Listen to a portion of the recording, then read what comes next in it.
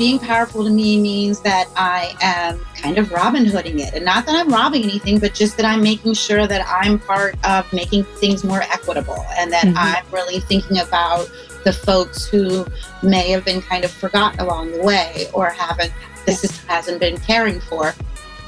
That's Jasmine Carey, and this is the Powerful Ladies Podcast.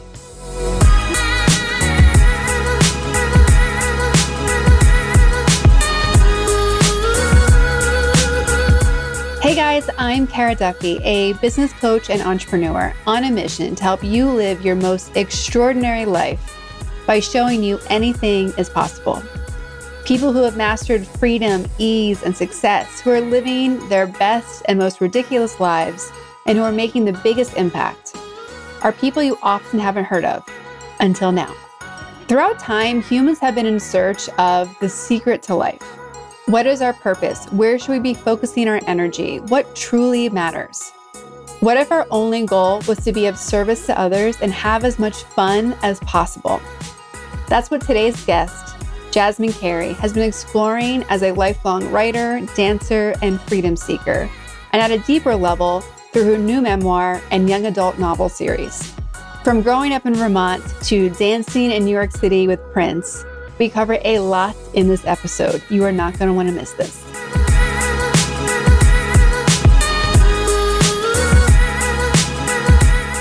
Welcome to the Powerful Ladies Podcast. Thank you so much. I'm happy to be here. Let's jump right in by telling everyone your name, where you are in the world, and what you're up to. My name is Jasmine Carey. I am looking out the window at palm trees. I live in Venice in Los Angeles, California, although I grew up on the East Coast. And I'm a writer and a teacher. And so I am exploring both of those in currently unconventional ways for me. What areas do you write about or teach about? So I am really, really interested in neural pathways and the ways that our brains develop and the ways that we, from childhood to adults, shut some things down that I think we should leave open. And so I, for many years, taught creative writing and a lot of experiential learning, youth development, holistic practices, how as a young person to really empower yourself. And then moved into really just the last 5 years teaching adults as well. I teach meditation, I teach mindfulness. And again, as much as possible, just to spark creativity in people, spark sovereignty in children and adults, and have people see that we're supposed to be having a really good time on this planet. How did that message get deleted as we have evolved as humans? Great question. I think it is very much culturally taught out of us. I've been a teacher for I first started teaching in 1991. And so I've had a long arc of watching our educational system, watching our children and how they're being impacted and how the world is shifting and our education system is not doing much to catch up. And so I think that, again, we really teach it out of them. I don't like to make my children raise their hands. I don't like, I believe we do some wing clipping, which we would do much, much better to be teaching them how to fly and ourselves. Yeah. No, I recorded a podcast earlier today because I usually record a bunch back to back. And we had this great conversation about how, where did we as humanity lose this idea that we can create whatever we want, that anything really is possible? And we talk a lot about in this country currently about how we're divided, either divided politically or by race or by gender. And, there's a shift happening towards the big divide of who has and who doesn't have, especially with home ownership. But we're missing that piece of who knows you can create anything and who doesn't think you can. And I think if we really looked at all the different demographics and where are people aligned or not aligned, that question would actually reveal a lot about how people feel about society today. Absolutely. Absolutely. Yeah, I'm writing the two things, well, the three main things that I'm working on. So Mm-hmm. I'm editor for a magazine, which is a global magazine right now in Spanish and English, and I'm planning on expanding into multiple languages, which also has the interesting layers of when you translate. Of course, you're Mm-hmm. not translating verbatim, you're Yeah. translating philosophically. And so, how do our cultures overlap? What do we share and what do we do differently? And it's an entrepreneurial magazine. I absolutely love it. It's much, I imagine, like this platform, really dedicated to giving voices to the Mm-hmm. voiceless, making sure that we are really widening whose voices we hear, whose stories we get to hear. Mm-hmm. And then I'm also pretty deep into a fictional, fantasy based, but growth mindset young adult series. Very cool. And it's kind of based on Abraham Hicks. Well, it's based Yeah. on the law of attraction, Mm-hmm. but it's really made into like fantasy for children in a way that I think that they will totally get. They already are Mm-hmm. living it, it's Yeah. just really cementing it for them. And then I'm finally working on my memoir. So I have three huge writing projects going on simultaneously, but to me, Mm-hmm. they all speak to, sharing stories and how much Mm-hmm. stories are the ways that we're going to bridge these gaps. I know for me, when sometimes I meet people with different opinions than me, different lifestyles, just something that I need to reach harder to understand. When I hear it told in a narrative way about their story, then it really comes to light for me. And so Yeah. I'm interested in being a catalyst for that happening as much as possible. I think the Great Divide is a lot of smoke and mirrors, and a Mm-hmm. lot of it's intentional, tactical division. I don't believe it actually exists as much person to person. No, traveling the world and having clients in all different places and talking to people on this show from all over the place, there's so much alignment. So much. And, whenever I hear someone who says something that I'm like, wait, what? Like, if someone's like, why do Black Lives Matter? I'm like, time out, hold on, what did you say? And then I'm like, how did you get there? Like, this is so interesting to me because I totally disagree. And I'm so curious how you are so far from where I am. Like, Absolutely. because I don't believe there is actually that gap. So, like, what was the one thing that moved you over there? Because I just want to understand how you got to that perspective, even if I don't agree with it, because, like, wow, like, how'd that happen? Exactly. And then also we can deconstruct it. I'm Mhm. adopted. I was Yeah. adopted by white people as an infant. I'm mixed race. I grew up Quaker in Vermont. So I grew up with like all white people. Yeah. And I've had a lifetime of navigating conversations Mhm. and understanding a lot of perspectives. I get to peripherally be in Mhm. almost any situation. I'm not Yeah. necessarily an insider, but I Mhm. can kind of go anywhere. And therefore, I kind of feel like Robin Hood to then come back with just messages and be like, I Mhm. promise you, everybody wants the same things. I Yeah. promise you, we all want our children safe. We all want to be loved, just all the same things. Yeah. So yeah, I agree that the more that I don't mind, not only do I not mind, I lived in New York City for many years. So Mhm. I love when we stick our feet in our mouth, right? Yeah. People think it's like a horrible thing. You're like, that's how we get to the next stage of understanding each other. Mhm. So I'm all about what can be challenging dialogue, but I believe that's what moves us forward. I imagine that there's a lot of people listening who have no idea what a Quaker is. So maybe we just tell them what do Quakers believe in and kind of what are Quakers? Exactly. I've explained it. If I had $1 for every time Yeah. I explained Quaker, um, it's a very old religion in this country. It's Christian in basis, but it's also not at all dogmatic about, frankly, anything other Mhm. than very simple tenets like leave anyone and any situation at least as good as you found it, if not better. Mm-hmm. They're called Quakers because their worship is meditative, and so they typically sit in concentric circles. It's also just supposed to be the concept of the collective, and then you meditate. Some meetings have queries, but very few. Mostly it's just a silent meditation.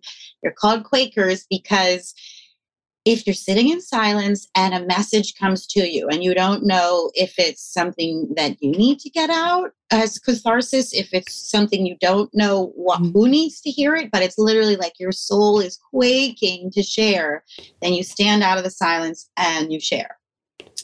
And so again, it's a relatively simple religion. It doesn't recruit. Nobody, again, people don't know about them, but they're everywhere I've ever lived. I lived deep in Brooklyn. My mom was like, I'm going to find a Quaker meeting. Sure enough, she did, and they're pacifists. They believe they were the first religion one of the main religions to facilitate the Underground Railroad, to first embrace same-sex marriage. They're very inclusive, although demographically they're pretty homogenous these days. But yeah, they're quite lovely. Very, even more than live and let live. They really want us all as much as possible extending a hand to each other and seeing the world as a global community. A lot of potlucks. Yeah. No, I mean, growing up on the East Coast, I'm like, Benjamin Franklin was a Quaker and Pennsylvania was founded on Quaker values. And like, I know these things from East Coast youth history. Exactly. And we also always had Quakers meeting, especially in the car. And like the whole phrase, Quakers meeting has begun. No more laughter, no more fun. If you show your teeth or tongue, you will pay a forfeit. And like, we have to just like sit there. And like, that was the thing as a kid, we would say. And I have no idea who taught us to that, but I still use it with my nephews. I'm like, Quakers meeting. Go think about that right now.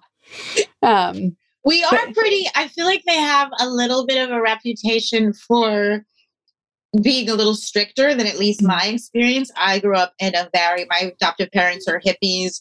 Our Quaker meeting was fun and lively. Yeah. And again, it's definitely about quiet and stillness, but I could wear what I wanted. I wasn't kind of the things that I feel like a lot of people associate with Quakerism as dogma. It wasn't like that in my experience. No. Well, like I personally relate as like a Chubu, like a Christian Buddhist, which I'm stealing from 10% Happier when he's like, I'm a Jubu. And I'm like, oh, that's great. I'm stealing that.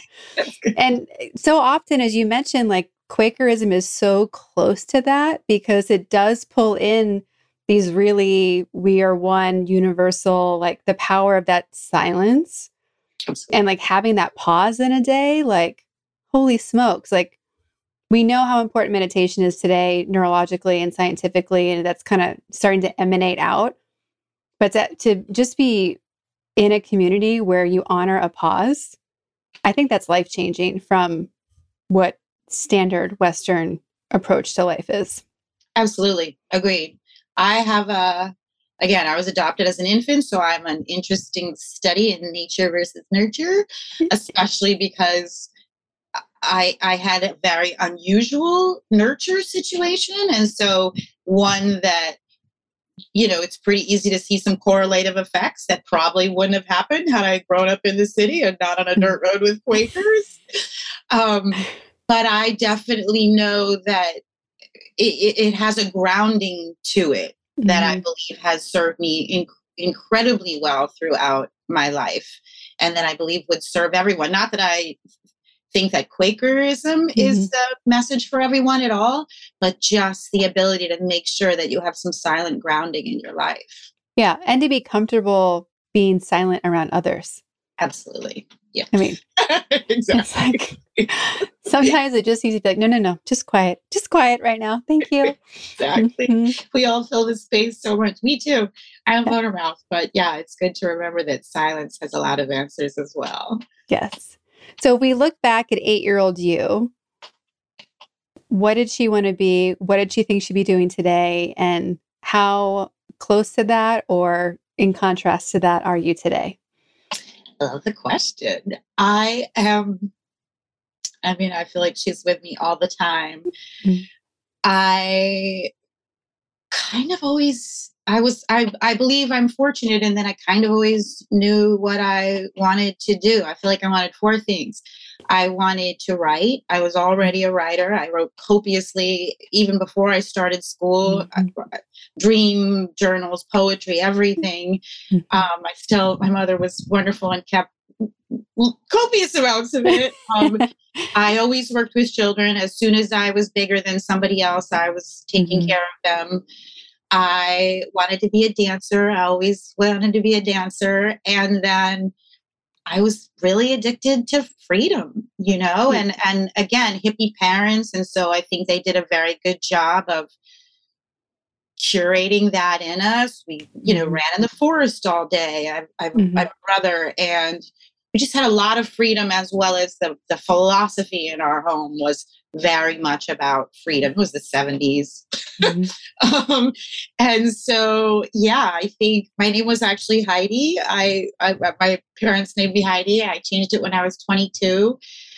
So little Heidi, I think we're pretty close. She was adventurous. She really wanted to get out and see the world, and was a motor. We'd already lived in Europe for years. I knew multiple languages. I knew I wanted to make sure to see lots of different kinds of people. And I would say I'd say she's probably sitting right here. I never felt very far away from her. And I think also much exemplified by being able to be with children forever. I'm 53, and people's reception of me is nothing like that energy. My own is nothing like that. And so I feel pretty connected to 8-year-old. And what made you change your name? I actually only planned to change my parents divorced when I was very little. Very estranged relationship with my father. I didn't like his last name. We're not biologically related. So by the time I was getting high school, I was already casually using my mother's last name, which was my middle name. And then right after college, I skipped my college graduation in Vermont to pack and move to New York City. And I was like, this is the perfect time to change it. Like, this is the perfect time. I'm starting a new life. I went to court in my little small hometown. You have to, go before a judge. And on the spot, I was like, you know what? I'm going to change my first name too. And I thought of Jasmine over the years as a possible name for a child of mine. But I was like, I don't know. Maybe I'll never have a daughter. I'm going to take it. On the spot, I changed it. I just kind of moved it over. Heidi became my middle name. Carrie became my last name. I dropped the last one. I added Jasmine. And everybody switched pretty quickly. Yeah. My grandmother held out for a long time. But it was a pretty easy transition. And again, because I was, I moved to New York City and I knew one person. So yeah. Well, I feel very Jasmine and Heidi. I like both. Yes, you occur to me in this initial meeting as way more Jasmine than Heidi. Yeah. I like both. Little Heidi's funny too. She used to wear lederhosen. I mean, I have a dirndl at home, so I understand. You do? Nice. Me too. Yep. We lived in Europe when I was little. So. Yes. Yep. I had. You had to. I lived in Germany. If you didn't have a dirndl, what were you supposed to do? What were you even doing? Yeah. Plus, I mean, if you're gonna get one, get the real one. It's amazing. Exactly. Yeah. I actually saw a woman in New York. I was in New York 2 weekends ago, wearing the lederhosen sweater. And I could tell that I'm like, that is a boy's youth sweater she's wearing. There's no way that would be a regular size, but it's definitely the sweater that goes with lederhosen. Like, where did she get that in New York City? Exactly. Yeah. She probably great. Home in Germany. Yeah. Yeah. It was great. But coming back to you and what it means to be powerful to you, I'm really curious what people think of the words powerful and ladies as separate words. And what do those words mean when they're combined or next to each other?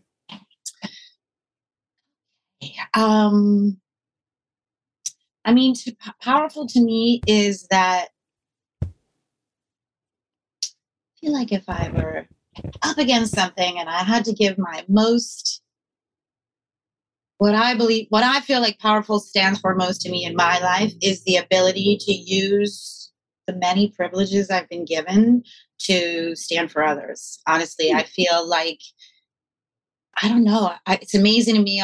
I complain about things sometimes too, but like, we're just so privileged in this country. And I don't know, every day I wake up that I'm just boggled by all the things available to us and all of the, just everything that we're granted every second, all day by this miraculous world, especially in this particular country. And so being powerful to me means that I am kind of Robin Hooding it. And not that I'm robbing anything, but just that I'm making sure that I'm part of making things more equitable, and that I'm really thinking about the folks who may have been kind of forgotten along the way, or the system hasn't been caring for.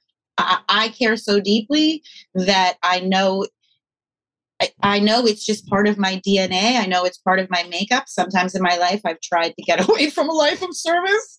I always return, and so, and with ladies, I mean, women, female power is just so incredible from everything. I don't have children. I never had children.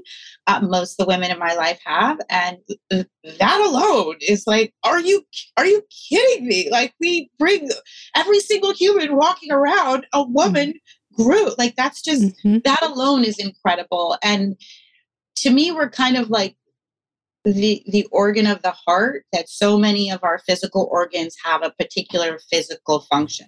Amazing, and keep us alive and all of that. The heart has this function that is of the utmost importance, but then also has all these nuances and emotions and all these feelings. And so that's what being a woman feels like to me. It feels like, holy moly, we're kind of the central functioning of everything, but then all these emotions and those unbelievable superpowers that we have too. So I believe in the solidarity of women, that as women come together, that moving mountains doesn't even begin to speak to what can be done when women really create coalitions together. And so, powerful ladies is my jam. And I know that I care deeply about teaching both genders. And I believe that there's great value in teaching them together. I've also many times over the years had some programs specifically for girls and young women, for the ways that we can speak to each other and propel each other and support each other and really make incredible things happen that, sometimes we're better at than men. Yeah, I totally get that. I mean, the battle with Powerful Ladies as a company and as a podcast and everything else that we do has been that I have so many amazing men in my life whose stories I also want to tell. So finally I was like, fuck it, they can come on too. Like, they'll just be special gentlemen guests. It's okay. Exactly. But, friends, my male friends are the ones that keep reminding me hey, we know that you love us equally, and women need this. Women need this. And, everything that's happening right now in Iran alone is like just the most present reminder of the privilege that we do have here, even with the struggles that women have in the US or in North America. It's nothing compared to what so many other women are facing minute by minute. Absolutely. You were referred by Anna, the magical Anna on the Powerful Ladies team, who's given us some of the best guests we've had. And she said that we cannot step over the fact that you've had many lives that are very interesting and that you have partied with Prince, and we need to share that with everyone. I know, it's funny. I kind of always, I'm a huge journaler. I write copiously. I have since I was 10. And I have had many, many stories. And I moved to New York City in 1991 when I was 22 and just really cute, fresh off the boat. And I think back to it now. I'm frankly trying to tap hugely into it because I was such an unbelievable scripter and deliberate creator. I wrote when I was 15 years old, maybe like 1983 in Vermont, my little bedroom.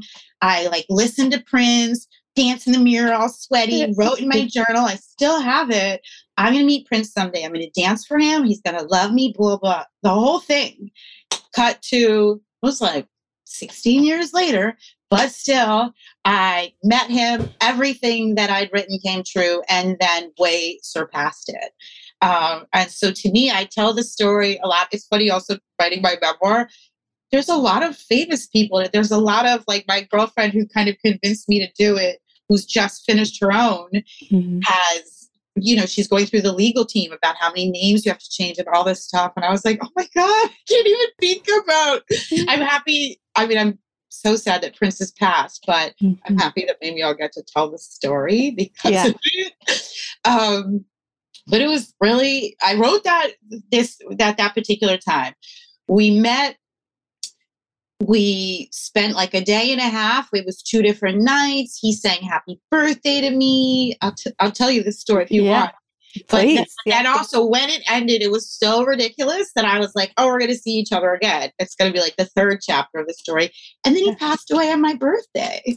So it was really kind of a, how does the story succinctly go? We were dancers. We were very spoiled. We were out all the time. We were young, beautiful things. I went to a club that I usually went to.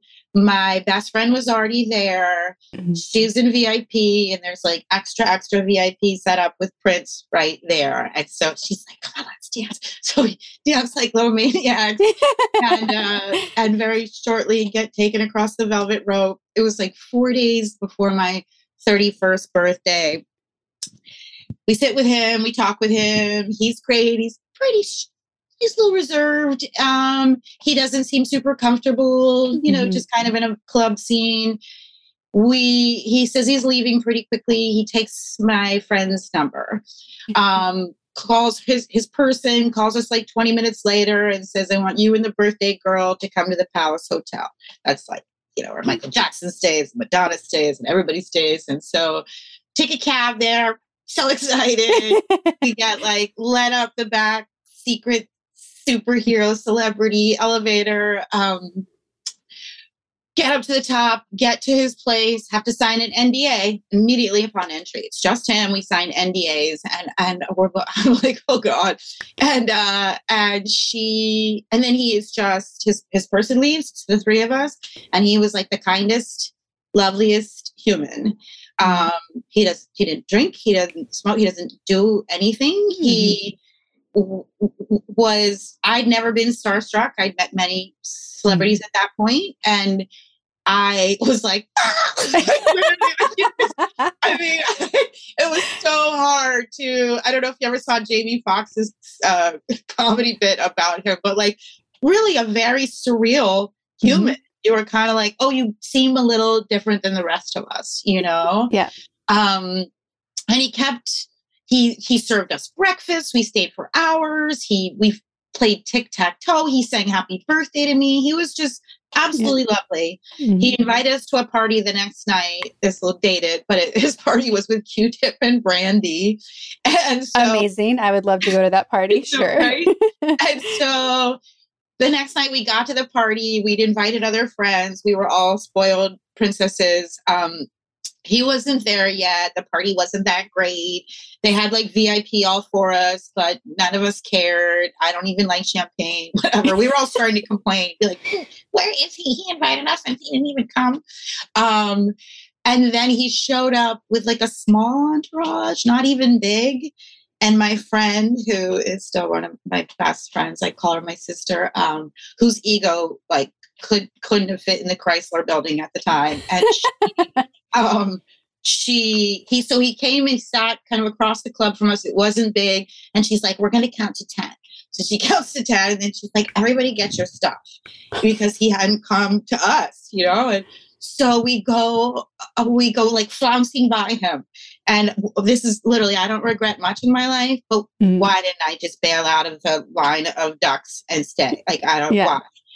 And so he gives me the look on his way by, like, what? And I was like, ugh.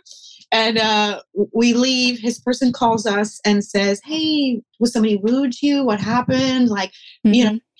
he wasn't even Prince at the time. He was whatever that squiggly symbol was.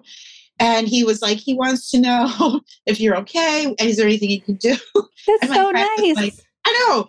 And my friend was like, you tell him, I don't know who he thinks he is to make us wait. Like, whatever. And the guy's like, are you being serious? Like, is this a joke? Right. She's like, no, you can tell him. Blah, blah, blah. And then like we all went out to eat and kind of everybody calmed down. And she was like, did we just diss Prince? And I'm like, we so hardcore. Yeah. He invited, we were his guests. We were in VIP. We like stormed out. So then also I thought it was going to be, I was like, we're for sure going to run into him again because he's going to remember us. He's going to be like, oh, you too. The absolute most ridiculous little narcissist I ever ran across in my life, But then he passed on my birthday. So it never happened. Yeah. Oh, well, but you have an amazing experience and an amazing story. Mm-hmm. It's terrible though. I play it with two truths and a lie with kids sometimes, but kids today don't, they're like, what Prince? And I'm like, no, not. They're like, a Prince of where? And I'm like, no, Prince. Like, and they're like, who cares? It's not a print. And I was like, it's more important than that. It was the Prince. What else do you need? It doesn't go over. When you look at all your lives that you've had, is there a tenet that you have had through life of intentionally choosing these different lives? Have you been chasing like, oh, if it's fun or if it's this, like, how have you been creating your extraordinary life thus far? I love the question. I a couple of years ago spoke to a psychic and I said, I don't know, like everybody's so goal oriented and everybody talks goal and all this. And like, sometimes the word goal, to be perfectly honest, makes me flinch a little, and like the kind of the way that we push drive in this country isn't very resonant with me. And so I was like, but am I doing it wrong? I know there's things I could be doing better to serve the world. I know I could be stepping up to some of my skills and talents more. I know all these things. And so, do I really need to vastly change my perspective on like goal setting and such? And she said, Jasmine, your goal has always been freedom. Like that has always been your goal. If you look back at the thread of all of it now, that's the thread. And if you look at it from that vantage point, you've always done a really good job of creating it. And so I mentioned to somebody the other day, another dating it thing, Toucan Sam. Do you remember Toucan Sam? I think it was yeah. Mm-hmm. And so, you follow your nose. You just, and I'm currently, for maybe like the last 5 years, obsessed with Abraham Hicks and understanding deliberate creation more. But I think I was always really good at it. And I think having hippie parents was helpful because I was taught to really think outside the box. And I was taught to not just take what I saw and eat it because that's what was available. So I'd say that I just really always, and fun, definitely some of the biggest crumbs on the trail. I've always been like, Jasmine, does that suit I can't do things. I can't do jobs. I can't have relationships. I can't do things unless they are deeply resonant with me for very long at all. I'm amazed by people who can, and I'm so grateful for those people who can really grind like that. I'm not really built like that. And I would love to infuse others with also the rebelliousness to get away from it. So I would say I'm a big freedom seeker. I'm again grateful to be in a country, in a place where my freedom is in many, many ways protected and upheld. And so, I feel like if I wasn't living up to kind of what that can afford me, I don't love that word, but you know what I mean? Then I'd be doing a disservice, like, I always want to kind of wring as much as possible out of this thing. What a great playground we're in. Absolutely. when I'm coaching people and they're trying to figure out what's next, I always have to ask them, did you write down fun? Like, which one's the most fun? Absolutely. And I can be very logical about choices and what we're doing and how we get there. I'm good at creating the roadmaps for myself and others. But I also know that I can't choose something if it doesn't feel right. It doesn't matter what the logic says. Like, here's the path to make $1 million. And I'm like, that looks horrible. I'm going over here. Exactly. Like, it's, there's so much more to life than, can I pay the bills? Am I doing, the right thing? And, Anna's been like, we've been working on how to talk about the coaching I do, because that word rebellious keeps coming up. It doesn't necessarily fit, I think, with who I am and the vibe that we're giving, but there's a lot of fuck it in my coaching approach of, right.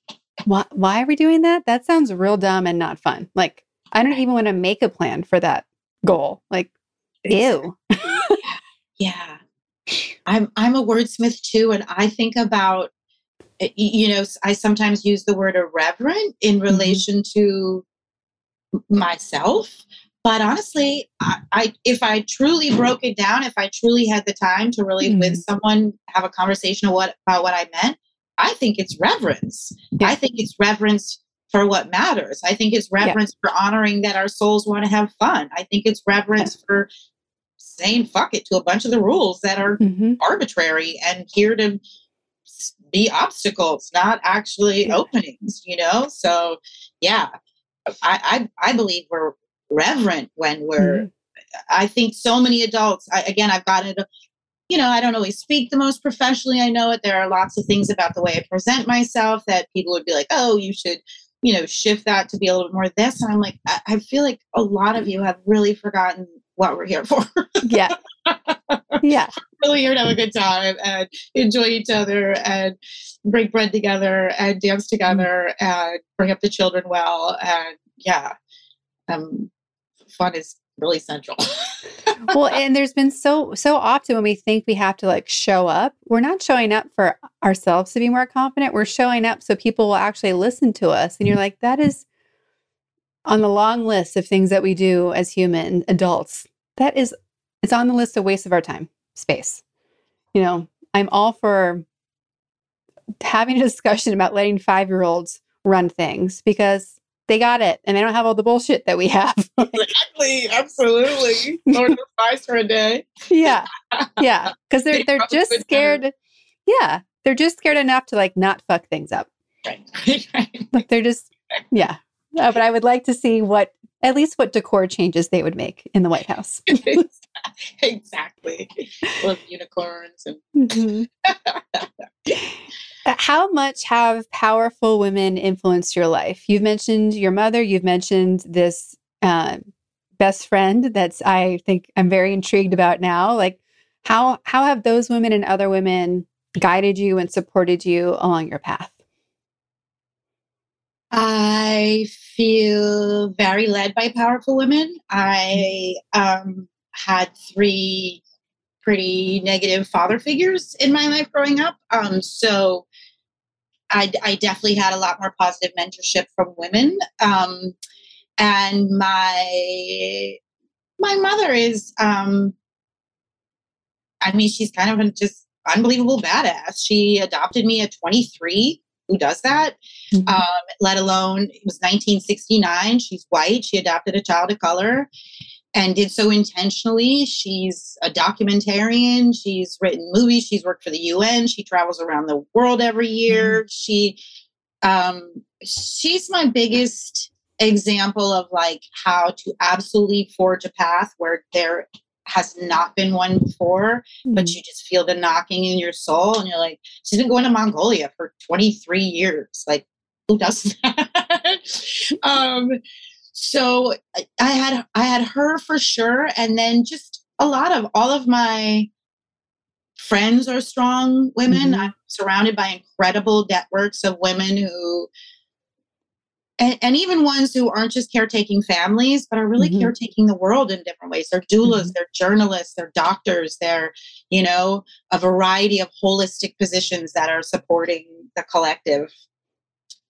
And even within Quakers, I was home this summer and I went to Quaker meeting, and there's all these sweet, 70s something, 80s something. We even visited on the mountain with my mom's friend who's like 97, still totally with it, talking about Vermont politics. And so, yeah, I was fortunate to have a lot of examples of liberal, a lot of pretty progressive white liberal women, but again, a lot of education, a huge books always everywhere that I was, and a lot of allyship. I felt very fortunate.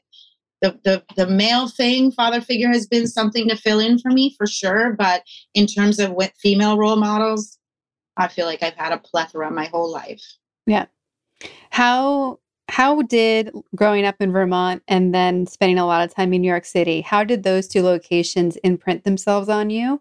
And what do you wish you could give other people that those locations gave you?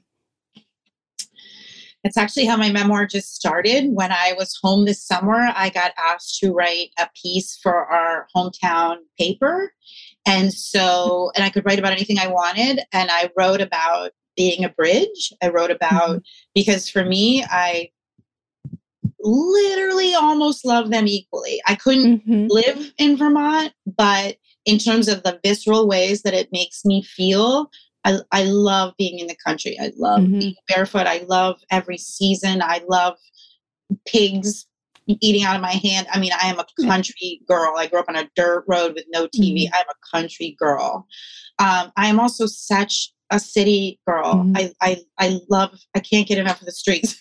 Literally, I love city life. I love diversity. I love it being as dynamic as it is. I love everything about it. Interestingly, my biological parents, my mother grew up in Vermont. My father was from New York City. And so I don't know if it's embedded in my DNA. But that was even what I wrote my piece about, was just having, when I talk to people when I'm home, especially this summer, like I ran into more people than usual, and people asked where I lived, and the absolutely horrified looks when I say LA. They're like, oh, did you lose a bet? And I'm like, no, it's actually really great. And also in New York City for years when I would go home, it's just very, such an unpalatable, just the whole idea of it. And so, and for people from the city too, I think they're like, what, that one horse boring and there's such beautiful things in both. And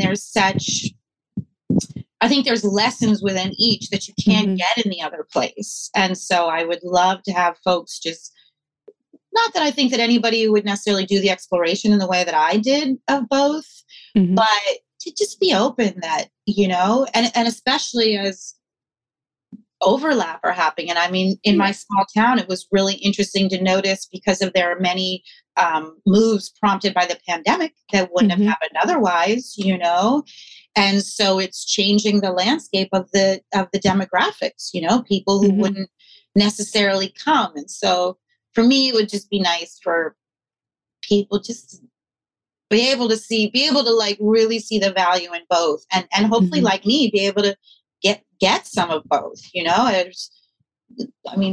looking at stars at night with fireflies outside without a locked door in sight. What an experience. And also being in a packed stadium with every kind of person with a collective experience in a city. Also, I'd like people to open their minds. I keep forgetting that my friends in California have never experienced two things that grew up there: fireflies and a snow day. Yeah. I'm like, I don't know how to tell a child's story without those two pieces. Like, what? Exactly. What were you doing when I was doing that? And it really is kind of, the same way as it is for people there about here. I had a girlfriend here in Los Angeles who grew up in Texas, who went to Vermont for the first time this summer, and she wrote me from it, and she was like, what is this? And I was like, I know. And she's like, it's hard to even put into, and I was like, I know. That's why I stumble, because I know. And you're like, syrup and green grass. It doesn't do it justice, but yeah. It doesn't. I love that your mother loves Mongolia. It's one of the coolest places I have been to. Oh, she would love that you've been. Yeah, Yeah. she's written. I'll send you the info. She's done 3 documentaries. She wrote a book. She married a Mongolian man. My second stepfather was Mongolian. Yeah, she believes she was Mongolian in a past life. Ooh. She's this cute little white Quaker lady. With the wrath of Khan in her. Yeah. Absolutely. Yeah. No, our home now is transformed at home. It almost looks like the inside of a yurt. Like there's all, yeah, she's so funny. Yeah. No, I got to take the Trans-Siberian Railroad in and then had a driver and 2 friends. And we literally just stayed at other people's yurts across the country for like 10 days. Oh my God. It was pretty amazing. Well, when we look at how 2022 is going and building into and starting to create things for 2023, what are you looking forward to, excited about? What does this next chapter look like for you? I am nothing but excited. My memoir is so fun. I had no plans to do it. Again, it really was just born. I started it 8 days ago. I'm like 15,000 words in. So, wow. I write really quickly.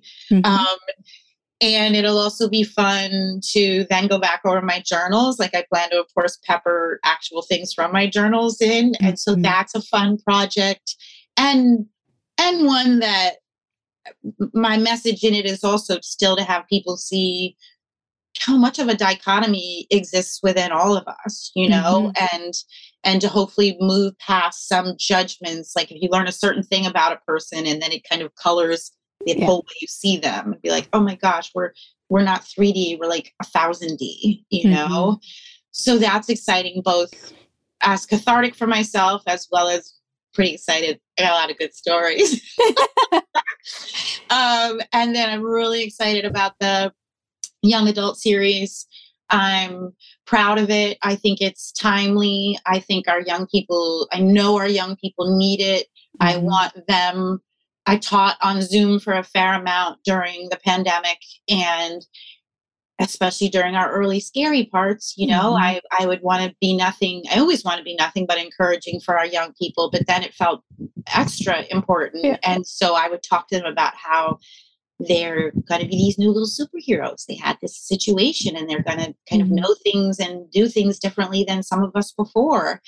And so I started the series in the height of the pandemic and just had dancing in my mind all these little people who I want to build their resilience. I believe they need it more than ever. And also I love that I chose protagonists who are typically not the star. There's disabled children and children of color, and there's, and so I wanted to be kids who don't usually get the kind of main character hero position. And I'm really excited about the magazine. I'm excited about what we're putting out. I'm excited about all the networking connections that we're creating. I saw an amazing movie, if you want to leave this in for everybody, Mully, Mully. It's Father to the Fatherless. It's the story of this man in Kenya who, through a long series of events, at the end of it, he literally, during one of the largest droughts in their history, found water and basically created his own ecosystem, and then all these ways to support children on the streets and such. But that's the way I think about it, is just doing what I can to create however much of a metaphorical ecosystem as I can, interact with other people's tree roots, and just be as much as I can a piece of the puzzle that's helping move things forward for everyone to feel lighter, and to feel more connected, and to throw off a lot of the trappings that are both dividing us from each other and from the way we're really supposed to be riding this ride. Yeah. Well, we ask everyone on the Powerful Ladies podcast where you put yourself on the Powerful Ladies scale. If 0 is average everyday human and 10 is most powerful lady you can imagine, where would you put yourself today, and where would you put yourself on average? Okay. I give myself an 8 today. I give myself I don't give myself higher because I'll give myself higher when I'm producing more, when I actually have books on the shelves, when I have things, when I have programs out there. Right now, I feel like I'm in a good period, but kind of a behind the scenes period. It's something where I'm not producing that much that's actually has output. And so when I get back to an output stage, I'll give myself higher. But right now I give myself an 8. And overall in my life, I don't think I really ever come in under an 8. I've always been remarkably brave and just, I'm very willing to jump without a net. And I always was. So yeah, solid 8. Well, then we also want to give you time to share with everyone where they can follow you, find you, connect with you, cheer you on. So where's all the places they can do that? Okay.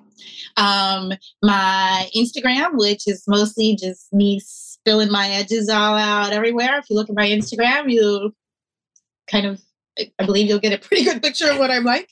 And that's Hasmi Nuka, JASMINUCA. And then my website is The Right Next Step. So The Right Next Step, WRITE. And the magazine is Lit Magazine. It's LIT. It stands for Leaders in Transformation. You can find them all online, of course. Anything else? Yeah, those would be the 3 places. I'll plug the other stuff when it's more coming to fruition. Love it. Please tag us so we can share it and promote it when it's ready. Okay, I will.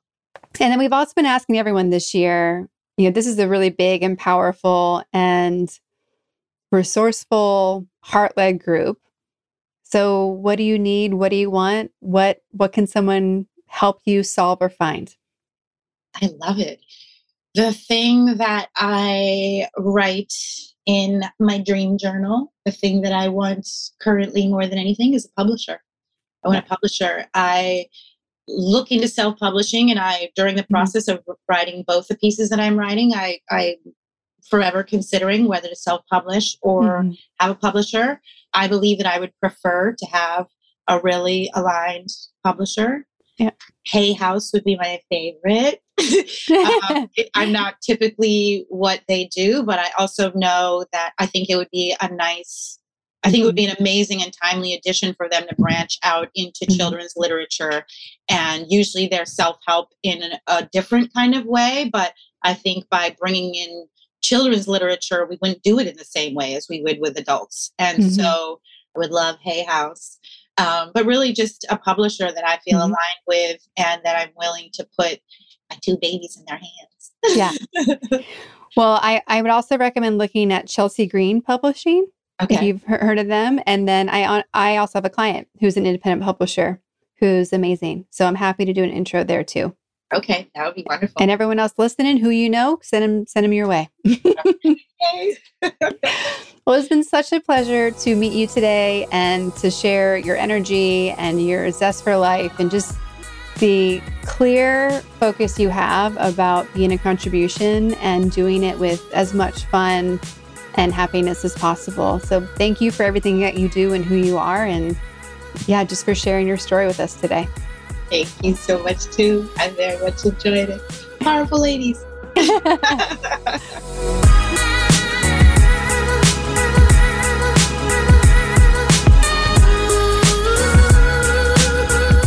All the links to connect with Jasmine are in our show notes at thepowerfulladies.com. Please subscribe to this podcast wherever you're listening, and please leave us a rating and review. They're so useful in helping us find new, amazing listeners like you. Come join us on Instagram at Powerful Ladies. And if you're looking to connect directly with me, please visit karaduffy.com or find me on Instagram at Kara_Duffy. I'll be back next week with a brand new episode. Until then, I hope you're taking on being powerful in your life. Go be awesome and up to something you love.